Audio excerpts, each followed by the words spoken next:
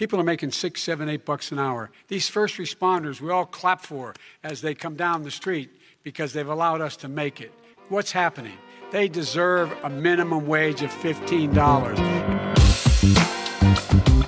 Welcome to this special bonus edition of the New Hampshire Journal podcast, brought to you by the Josiah Bartlett Center for Public Policy. Check them out at jbartlett.org. The topic is Thursday night's presidential debate. Drew Klein, the president and El Jefe of the Josiah Bartlett Center, did not want to talk about the debate before it happened, but you changed your mind, Drew. Why? Well, I didn't really want to watch the debate. That was the main reason. But I did, and it turned out to be pretty informative. I got to tell you, it was like my daughter told me that her high school was doing Les Mis, and I'm going, oh my gosh, it's going to be a disaster. You know, a bunch of kids, they can't sing that well. What are the sets going to look like? I show up at the school, and it's a Tony suburban school with some money, so it was phenomenal. I had my hands over my eyes, like starting, and then as they went on, oh my gosh, this is actually pretty good. And I felt the same with the debate. I had my hands over my eyes, and then, this is not the horrific train wreck that I was expecting. Yeah, for the first quarter of it, it was actually very good, very informative. They stuck to policy and facts, and then it kind of fell apart a little bit in the middle, and then it deteriorated as you went on. But on the whole, it was productive, and I think the reason was it showed it. Both candidates were able to talk, which was hugely important because that's the only way you get to learn what they actually think about things. And they have to explain themselves on their feet. And sometimes that can get them into trouble. Mm-hmm. And they both did that, explaining their position. So you finally got an understanding, a much better understanding of the policy and philosophical differences between the two candidates, which you didn't really get that well in the last debate. I'm sorry, I was busy. I'm sorry, I missed that last part you said, Drew. I'm writing my apology note to Germany. Sorry, didn't mean to be so mean to Hitler. Didn't know we were friends before the war. So I'm going to be sending that over. Yeah, that was weird from Joe Biden. For those who didn't watch, Biden said, hey, we were friends with Hitler before the war. I don't think that's true.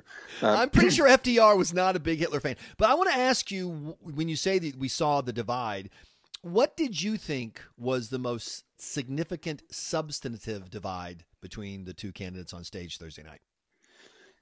I think that's hard to say. I mean, everybody's going to have a different individual takeaway from that. But I think in the big picture, you could see Trump basically saying we need a lighter touch on the economy, on COVID. We need to focus on the cure, focus on vaccines, but we really need to not get too crazy about lockdowns. Lockdowns have costs. And there was this general sense that, the government can provide some leadership and provide some focus on the vaccine, but we don't want to get back to lockdowns. And that was a general philosophical understanding about lots of other things. So we talked about minimum wage, talked about fracking, talked about lots of other topics where Trump's approach was lighter touch, less regulation. And Biden was a lot more focused on healthcare, on all the other policies they talked about, having the government intervene, the federal government intervene very, very heavily to control things, to mandate things. He was a little cagey on the shutdowns. He had previously said he would be willing immediately to shut it all down if the numbers got bad. He backed away from that a little bit, but still the overall approach was, hey, the federal government ought to be in charge. Federal government ought to be energetic and aggressive in forcing things and pushing things. And that, I think, is your big takeaway philosophically from it. Yeah, I'm not far off. The big divide that I saw laid out is the voice of the people who are saying, look, we get it, COVID stinks, but there's stuff that just has to happen. My kids can't not go to school because it hurts my kids. I can't not go to work because it hurts my family. I can't not open my business because my business will go out of business. And Biden never articulated his acknowledgement that there is a cost to the strategy that he is now supporting of more aggressive action. And when those finish, I just think that one of the challenges that people who want a lighter touch, and obviously the Josiah Bartlett Center, broadly speaking, is a free market-oriented facility. A lot of times, as you know, when you're talking about free markets, you're not promising people you're going to get something for doing this. What you're saying is that by setting the markets free, the net outcome will be better. And that's a harder case to articulate, that by letting people return to some normalcy, children will be healthier, blah, blah, blah. But the other side has something they can point to, which is cases, numbers, look, chart.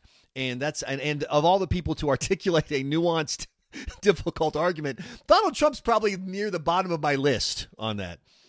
Well, the free market position is often really dependent on how well you articulate it. Like you said, it's easier to say, well, we just want to mandate these good results. And the free market position typically is, look, if you take mandates out of the picture and let people come up with their own solutions independently, you usually get much better results. That's a little trickier to articulate, especially in these stupid debate formats, which have you 1 minute answers, which, as we know, we hate. So one of the most interesting takeaways, though, from this debate is something you and I have talked about in the past. It wasn't that long ago where if you had been forcefully out there saying in public, look, lockdowns have costs. The coronavirus, as with everything else, is about trade-offs. If you go too far in lockdowns, you're going to impose lots of costs. You're going to have economic costs, especially for lower income families. You're going to have psychological costs. You're going to have physical costs with people not being able to get into the hospital and get to their regular routine appointments. That was a very seldom articulated position not long ago, because people were afraid of getting called heartless. They were afraid of getting called crazy. And last night in the debate, ABC News articulated that position forcefully and said there are costs. And I think that is a real breakthrough. And that follows by a couple of weeks, by 10 days, the World Health Organization basically acknowledging there are costs, and lockdowns are an extreme measure that we shouldn't take lightly and we shouldn't rush to. That realization among the elites that at the beginning of this were telling us that was something you shouldn't consider, that the only consideration was deaths. That's a huge change in a couple of months. I also thought it was interesting to see the parallels between the Biden, kind of top down, we need to step in aggressively approach at the national level, and then here at the state level in New Hampshire. Senator Dan Feltus has been critical of Governor Sununu because rather than having a state system for school reopening, where the state determines the metrics, the state decides what you can do. Yeah. As Feltus was mocked for, he had this 10% change in hospitalization that would shut down all the schools, which unfortunately someone failed to do the math. There are about 10 hospitalizations on a typical day, which means a single new person would shut down every school in the state. Biden said he wanted a national standard. We need a national standard for schools to reopen. And I just wonder, it sounds good to deal with fear. Oh my God, he wants to do something. Yay, I feel warm and fuzzy. How many people do you think would agree if they got a note from DC saying, "Dear New Hampshire, this is what you have to do with your schools"? And how many school administrators from Coos County down to Salem would agree if they got a note from a Governor Feltus saying, "I've decided this is what you're going to do with your schools"? Is that really what people want? Well, we can already see that the parents don't want that. I mean, you have protests in Nashua. We have protests, I don't know if they count as protests yet, but a lot of parents speaking out in places like Exeter. So it's clear parents appreciate that local approach. Parents want schools open, and a national approach makes far less sense than even a statewide approach does. I don't know why you would have these national standards that would apply across the board when you can see varying rates in different states, varying policies having different effects in different states. Let them, the experiment in democracy work. That is federalism, and that's a much better approach generally. You don't want a one-size-fits-all statewide approach to much of anything, or national approach rather. So I thought that was telling. I want to ask you about energy policy because it's one of those things that I focus too much on it, and so I see stuff that other people don't. But Joe Biden said repeatedly, "I never said I'm going to ban fracking." Of course, he repeatedly said it in the past. Maybe he's changed his mind. It's one of those things like Trump has a million of, where you don't really know where he finally landed. But I think he has committed to banning fracking because he committed yet again to zero emissions by either 2025, 2030. It must be 2035. Yeah. Well, you can't do zero emissions and have fracking. You can do one or the other. So Biden has, I believe I was at a Biden event in New Hampshire where he said he wanted to get rid of all fossil fuels and get rid of fracking. I mean, he's made that case multiple times. There's no way to escape it. He's played a little bit, I don't know. I don't want to say fast and loose. I think he's just changed his verbiage a little bit into whether how gradual that transition would be, whether it would be immediate. He certainly hinted to Bernie Sanders types that it would be very quick, and to others he's hinted that it might be a slow process. But he is absolutely on record multiple times saying he wanted to get rid of all fossil fuels and get rid of fracking. Well, just to give you some perspective, and we've written about this in New Hampshire with politicians here wanting to get rid of or not allow pipelines and get rid of natural gas. Coal consumption in the U.S. peaked in 2005. Production of coal peaked in 1998. It's down 40%. Consumption has fallen 50% since 2005. That is all because of fracking, almost entirely. There's a little bit of renewals, but it's almost entirely because of fracking. Natural gas production hit a record high in the United States in 2017, then broke that record in 2018, then broke that record in 2019. It is now the primary energy source in the United States. It surpasses crude oil by almost 10 quadrillion BTUs. U.S. energy production, if you go by natural gas, crude oil, it's like natural gas is 34%, crude oil is 31%, coal is down to 14%. It's just a few percentage points higher than renewables. That's what fracking has accomplished. It has almost knocked coal out of the picture. In New Hampshire, coal is only used a few times a year at peak energy production times. And the only reason they're still using coal is because we don't have enough pipelines to get enough natural gas here. If we had the pipelines to have a steady supply of natural gas and some storage facilities, we wouldn't use coal at all in all of New England. It's natural gas that's done that. It's so what I hear you saying, Drew, is that you want to kill the planet and you hate Earth. Well, I want to make sure I got natural that right. gas, right? Natural gas produces about 117 pounds of CO2 per million BTUs. Coal is 200 pounds. Fuel oil is 160 pounds. If we could switch all home fuel oil to natural gas with pipelines, you'd have about a 27% reduction immediately in carbon emissions in New Hampshire. I mean, that's the power of switching to a cleaner burning transitional fuel. And the stat that I love that freaks people out because they just don't know it is that more than 40% of New Hampshire homes still use fuel oil. People have no idea it's that high. People have no idea. It's huge. In the rest of the country, natural gas is the main source of energy. In New Hampshire, we still rely heavily on oil, which is dirty burning, and it's bad. So, but the other thing that's really interesting about that is that Texas is the number one producing natural gas state. Pennsylvania is second. Oklahoma is third. So, look, West Virginia is in the top 10. I believe it's Arkansas is in the top 10. So you have a couple of states there that are in play, especially Pennsylvania, which has, if you count all the tangential jobs that are related to fracking in Pennsylvania, some estimates have it around 300,000 jobs. So it's a big deal. It's a big industry. Not only is it transitioning us away from dirty burning fuels, but it is employing a lot of people. And Biden is saying he's going to wipe out those jobs rather quickly. I think that was a clarifying moment for a lot of folks. I'm not saying that it's going to cost him Pennsylvania, but I've seen some people speculating that, and it's certainly not going to help him in Pennsylvania. Another topic that's big in New Hampshire that also made its way to the big debate stage Thursday night, the minimum wage. New Hampshire Democrats have tried to institute a state minimum wage here in New Hampshire. They've been foiled by Republicans and Governor Chris Sununu. And last night, that was Joe Biden was wailing away, talking about $15 an hour minimum wage. By the way, Drew, did you hear him saying, we got people out there working for $6-7 an hour? I'm like, well, maybe in 1973 when you were first sent to the he said the frontline workers like police were working for $6 an hour. No, that's not true. So in New Hampshire, it was in the second congressional district debate last night too, the minimum wage, and there are plans to push it to $12 an hour and to $15 an hour. Chris Pappas voted for a minimum wage that would eliminate a lot of restaurant industry jobs. So first thing, Biden said, it doesn't close businesses. That's not true. A Harvard study from a couple of years ago, not, some right-wing think tank, Harvard Business School study showed it in fact does close restaurants.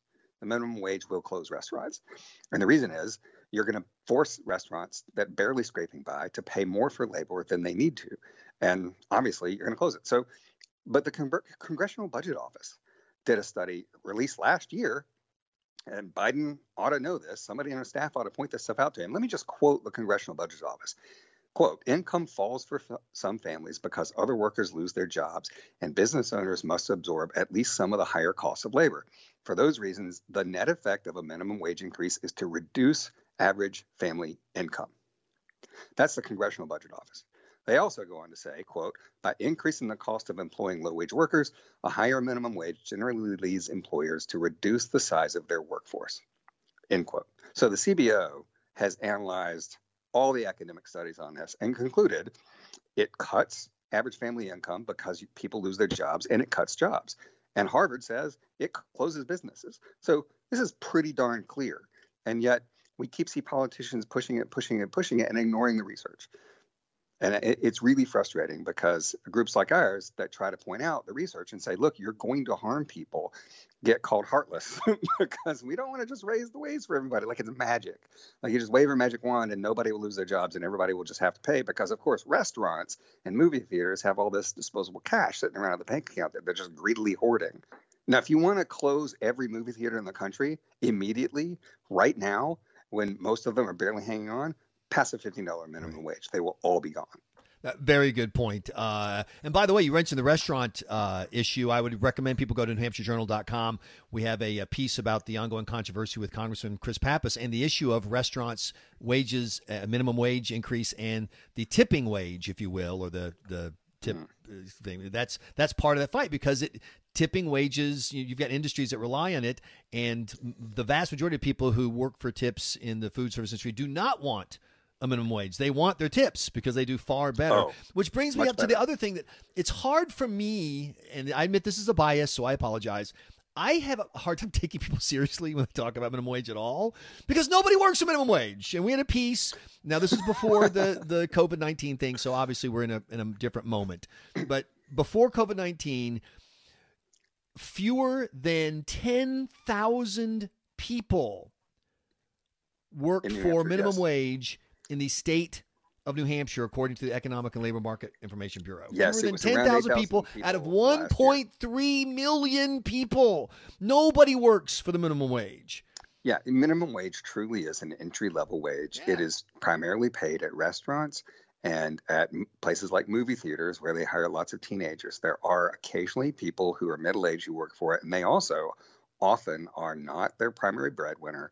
So the idea that you have people working their whole careers at minimum wage and barely struggling with that is a myth. I mean, may happen to a tiny number of people, but they're not representative of the large portion of people who make the minimum wage. So why are New Hampshire? Aren't that many in New Hampshire. So why so many organizations in New Hampshire are pushing to change a wage that nobody gets because they're already making $10 an hour without anything? It's because many of them have union contracts that are linked to the wage, and when you change the minimum wage, other wages go up. So you're not going to help some kid whose job is well, let's face it, by the way, there are certain jobs like greeter at Walmart. Nothing against a job.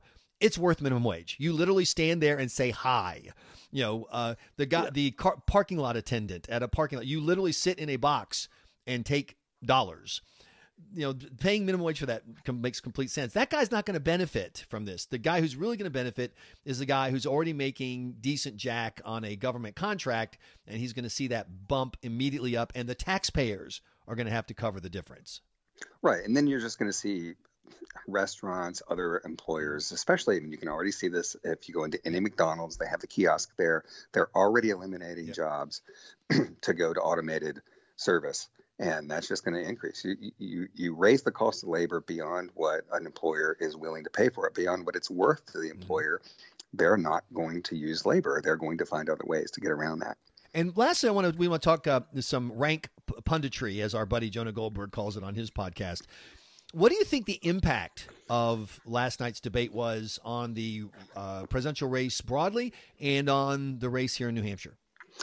I think, I don't know if we're going to agree on this, but I don't think it changed very much. The only impact I can see, first of all, I just assume that a lot fewer people watched this debate because they were turned off by the first one. And that's a problem because this one was much better and much more informative. But I think on the whole, if you were a Republican and you were looking for some reassurance, some reason to vote for Trump, and you wanted to not feel like you were voting for the person who was in the first debate, this might give you that comfort and that reassurance. I think that might be the big takeaway here.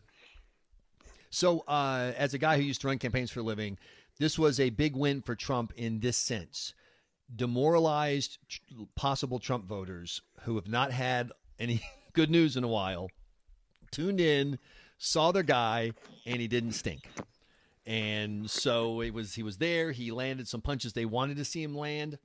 Biden made some mistakes that kind of reconfirmed what they wanted to already believe about Biden, whether it's true or not.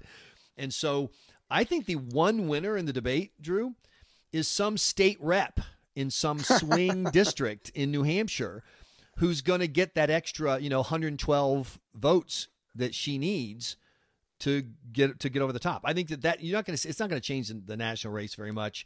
I think the numbers are going to tighten just because historically they tend to tighten as partisans come home.